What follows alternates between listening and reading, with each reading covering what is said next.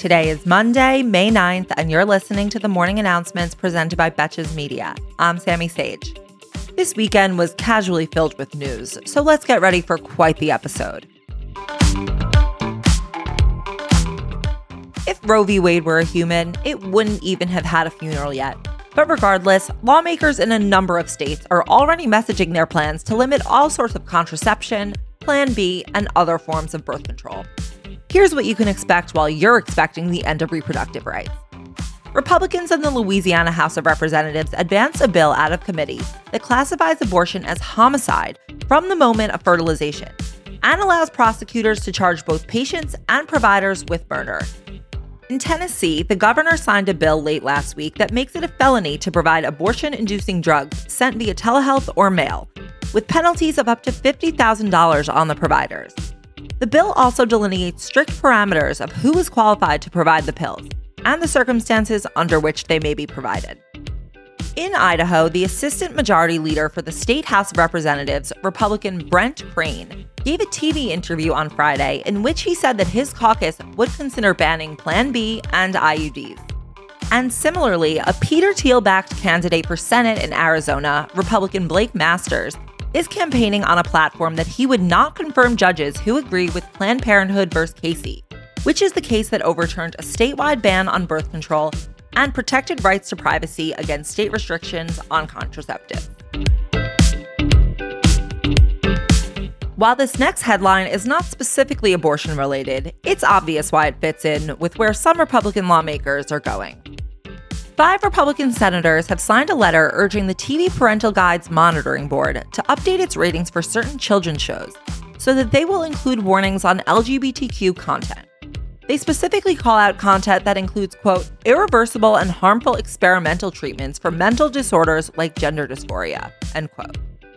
They did not cite any specific shows in their letter, but if they want to play this game, we're also going to need a hypocrisy warning for televised megachurch services. You may remember a few weeks ago, there was a lawsuit that sought to stop Marjorie Taylor Greene from running for re-election on the basis of her involvement in January 6th. Well, that is no longer in the cards after a judge ruled on Friday that she can run for re-election, and that the challengers have failed to prove their case. You know what they say, shoot for the moon. Even if you miss, you'll land among the other failed attempts at accountability. I would just take that lawsuit as a sign for what's to come, as this election season is shaping up to be no less batshit than the last one. A Republican man in Indiana has won a primary election for his township board, despite the fact that he's been in jail since March after being charged with the murder of his wife. But did he shoot her on Fifth Avenue in full alignment with the party platform? That is the true test. Next, we have a seamless transition to the April jobs report. The economy created 428,000 jobs in April, marking the 12th straight month of gains above 400,000 and bringing the total number of jobs created during the Biden administration to 8.3 million. The unemployment rate remained low at 3.6%, which seems to dispute Kim Kardashian's thesis that nobody wants to work anymore. First Lady Jill Biden spent her Mother's Day making a surprise visit to Ukraine and met with First Lady Olena Zelenska. This marks the first time since the invasion that Ukraine's First Lady has emerged in public, and the first time an American First Lady has traveled solo to a combat zone since 2015. I don't really care though. Do you? Meanwhile, the Biden administration is accelerating plans to reopen the U.S. Embassy in Kyiv and announced new sanctions against 3 Russian state television outlets yesterday. Also yesterday, in a virtual meeting, the leaders of the G7 nations pledged to ban or phase out Russian oil in a, quote, timely and orderly fashion while providing time for the world to secure alternative supplies. This comes as a Russian bomb flattened a school where about 90 people were taking shelter this weekend. So yeah, time to get off that oil, guys.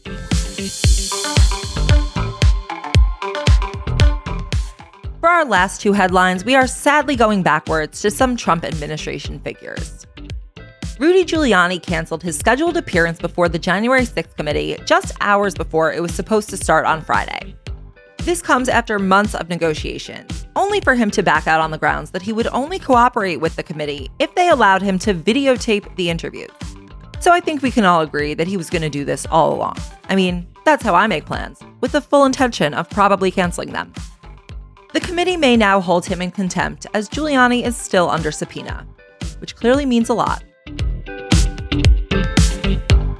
And finally, we have another excerpt from the memoir of Trump's former defense secretary, Mark Esper, which revealed that Trump asked about the possibility of launching missiles into Mexico to, quote, destroy the drug labs and wipe out the cartels.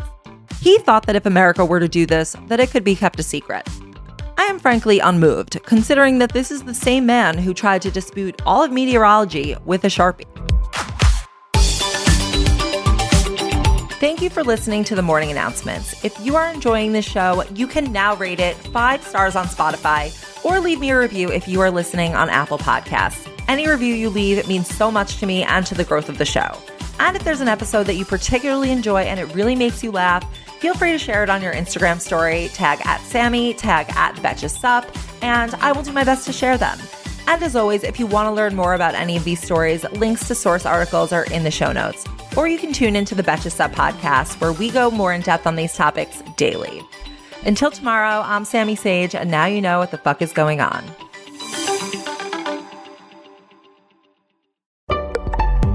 Betches.